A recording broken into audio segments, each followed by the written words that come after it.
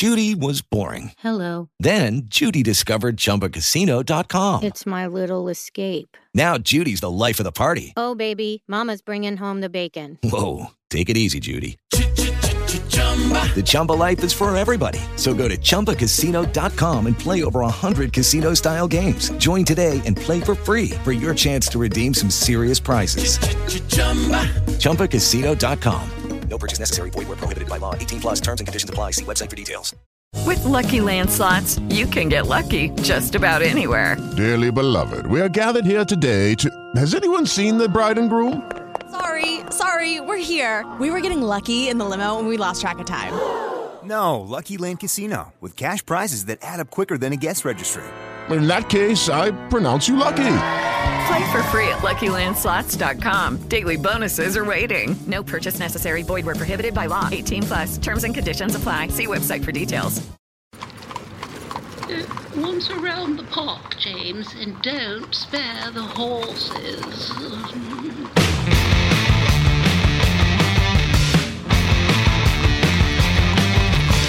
Well, here we go. That was a quick 7 days, and there was all kinds of stuff jammed into it. So welcome into this edition of On the Ledge, folks. It's good to have you. Just by way, I want you to know that for those of you who are new to this show in terms of listening, feel free to share it with friends, because that's certainly happening. We've had probably downloads and listenership almost double in the last month and a half over the rate we've been going at lately. So I don't know, most of you are just geeks at the park and everything else, just like the rest of us who engage in this. But there's fodder for discussion, and if you like what you hear, by all means, let us know. And if you don't, well, by all means, let us know. Maybe we'll have you join in so we can, you can argue with us here. I'm Dave Trafford, and of course, Keith Leslie is a regular contributor here. He is a CH commentator at Queen's Park, a former Canadian Press bureau chief at the park as well. And this week, we're glad to welcome in Colin D'Mello. He is the bureau chief at CTV Toronto. Thanks for coming in, Colin. We appreciate it. It's my pleasure.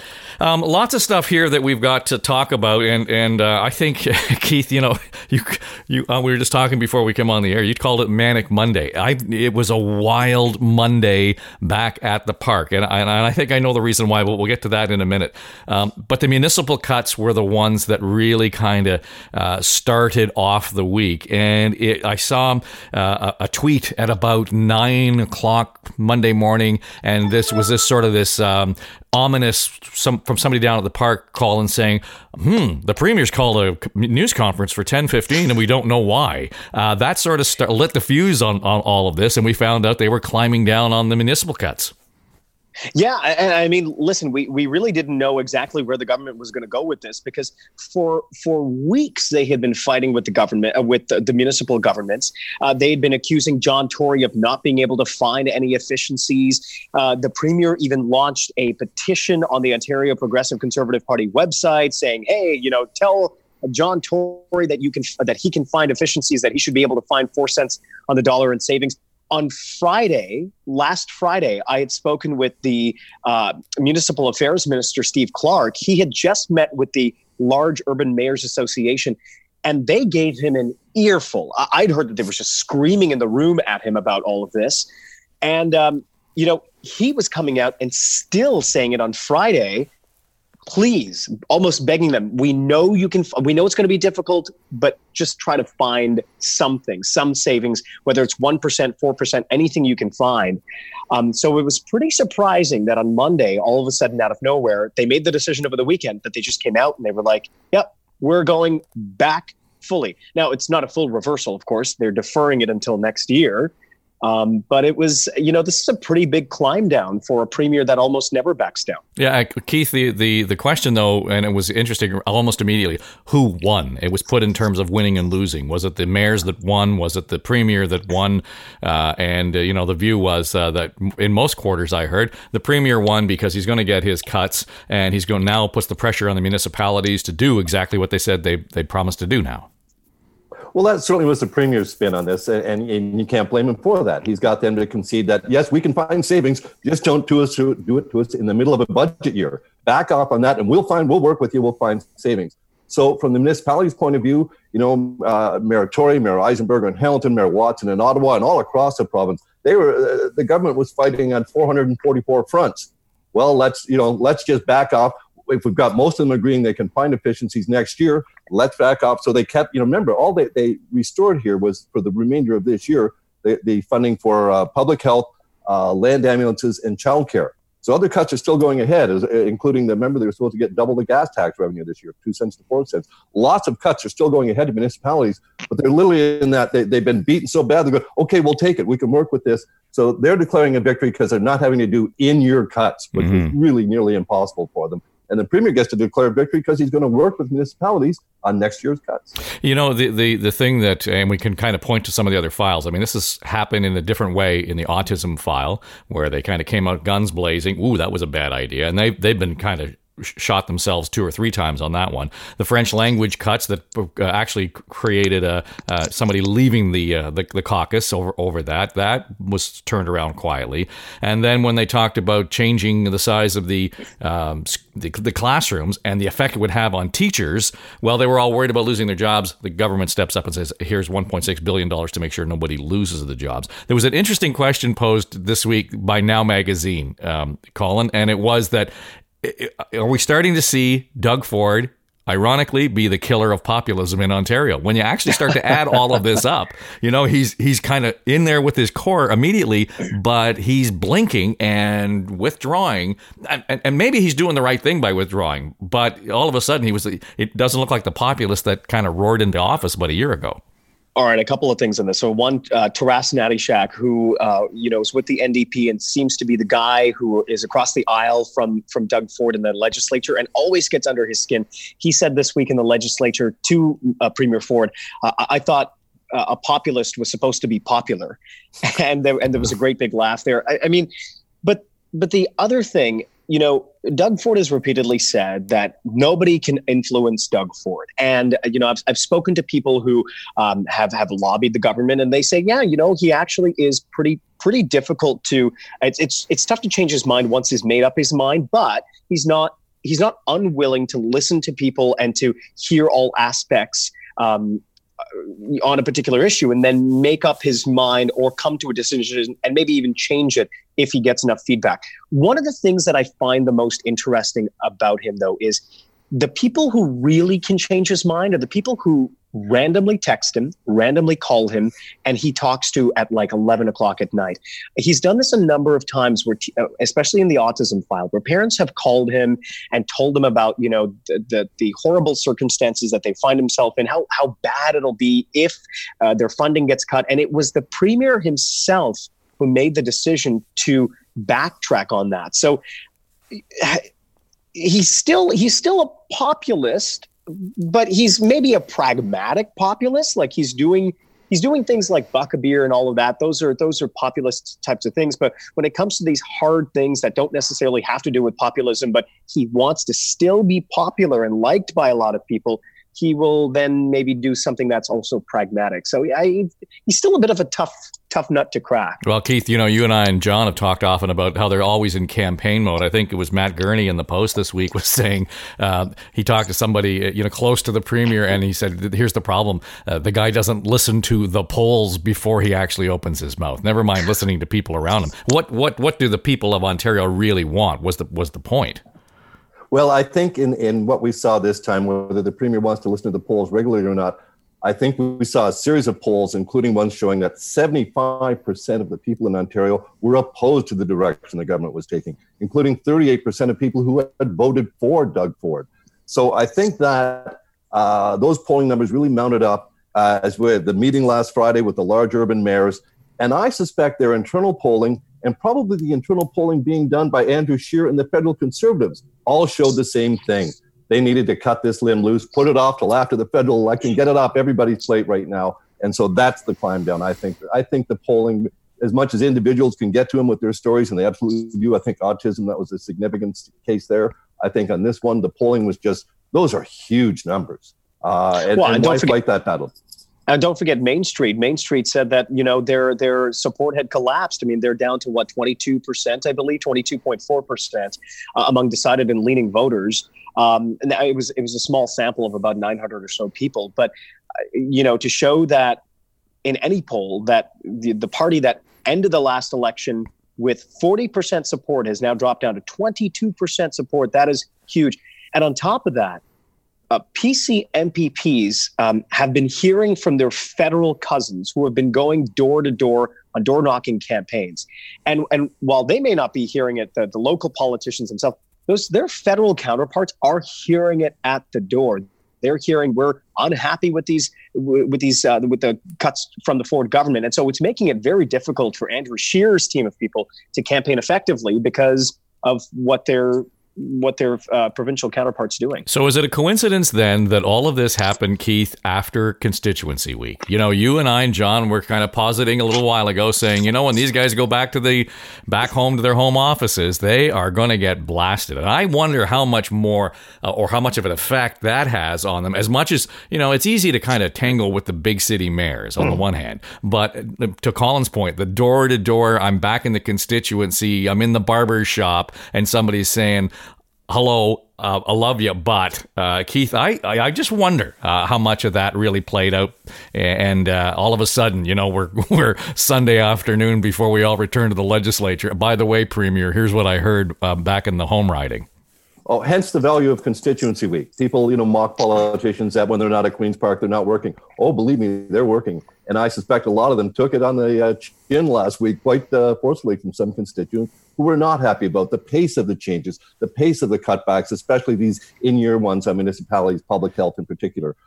So I think, as I say, the value of constituency week is there. I suspect on Sunday that there was an informal polling of the caucus.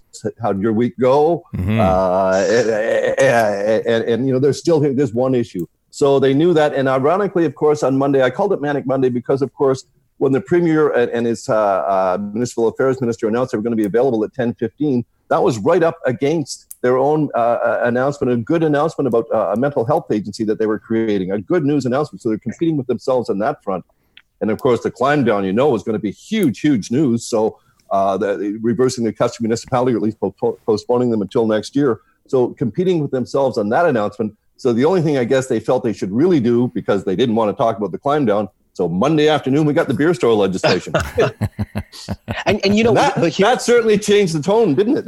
Well, and here's what's so ironic about the announcement about the beer store legislation. I mean, this is a government that has been accused multiple times of acting first and thinking second. So on the morning of where they finally say, okay, well, you know, we're now going to think after we've already acted. In the afternoon, they do something that somebody could say, well, you're acting again before you're really thinking. Are you going to tell me there was no sober second thought on the beer store?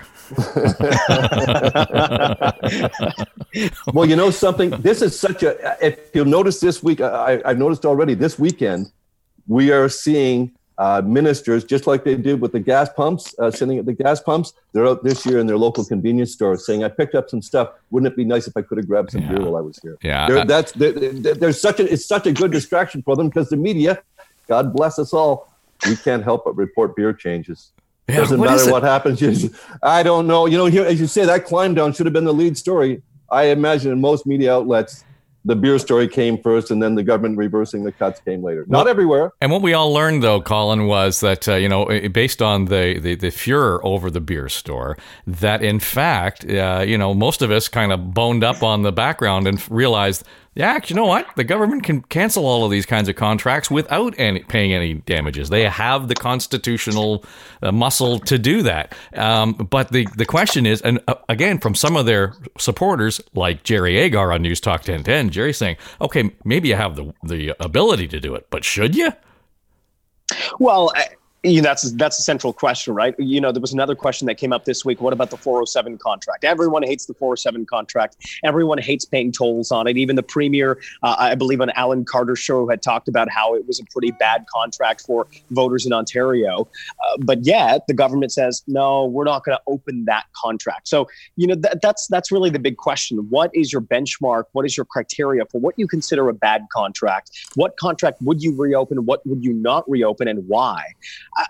You know, I don't think a lot of people would disagree with the premise here that, you know, the beer store is privately owned by 3 big beer companies, and you know, I believe it's like something like 1% that's owned by 31 local beer outlets or craft breweries. But it seems like it's an exclusive contract. People really don't get to access beer outside of the beer store. But do you need that much access to beer in the first place? I don't know if that's necessarily something that people are asking for, but this seems to be the hill that, one of the hills that the government wants to die on. So I don't understand the obsession here with booze and alcohol. Maybe they're hoping to balance the budget based on the beer tax. Maybe that's why they don't want to cut the beer tax. I don't know. There's certainly a strategy here, but I don't know what it is. The whole idea of tearing up contracts versus your open for business slogan. Yeah, it just doesn't make sense. They're diametrically opposed. They just are, especially when, you've already had to tear up an electricity or some electricity contracts. And, that went with the government's mandate, I guess, to some degree.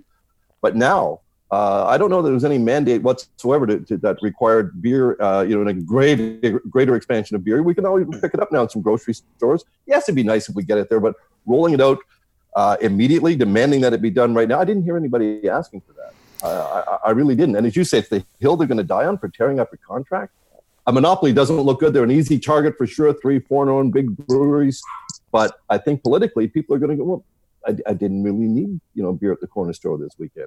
Well, especially when we're talking about cuts in other files. So that just becomes a whole series of rakes that they put out in front of themselves.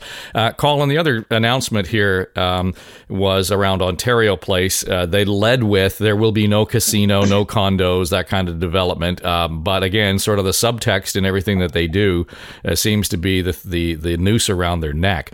It sounds as if, sure, bring the developers in. Don't worry, we're not going to have a condo or a casino, but if you want to tear down Cinesphere, go ahead. Right. Ontario Place is a bit of a tricky one, though, because, a lot of people have a lot of nostalgia and childhood memories attached to it, but they don't necessarily go there anymore.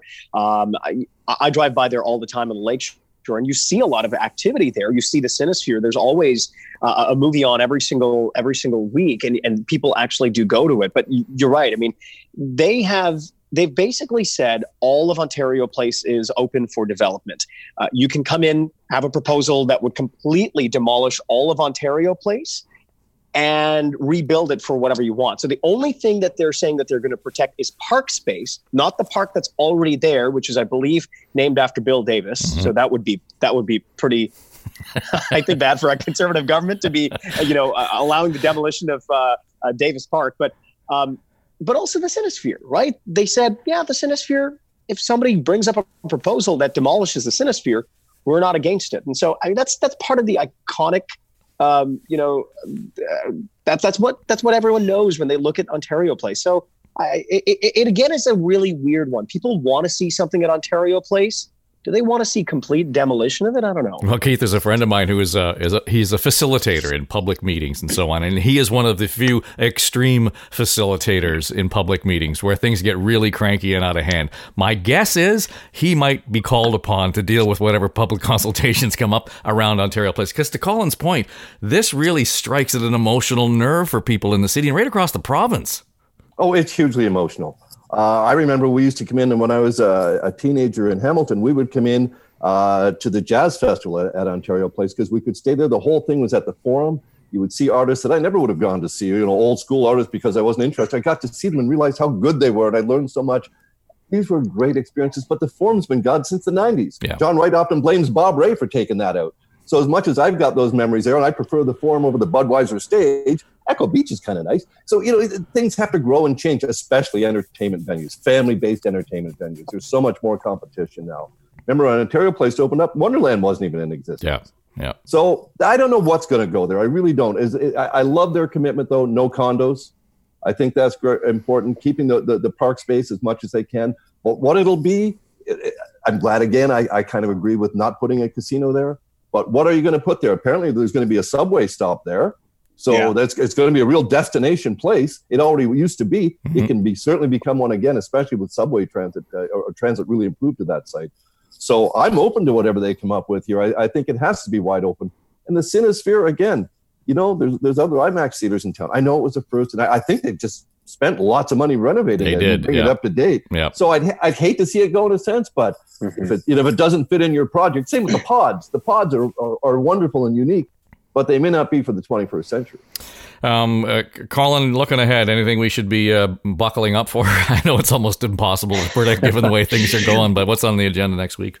Well, this time, I mean, first of all, they've got a lot of bills to pass, right? The beer store bill, the legislation to undo the beer store contract, they want to get that done and over with. Bill 108, which touches on municipalities as well, they want to get that passed. There's the transit bill, which uploads the Toronto transit system, the responsibility to build new lines.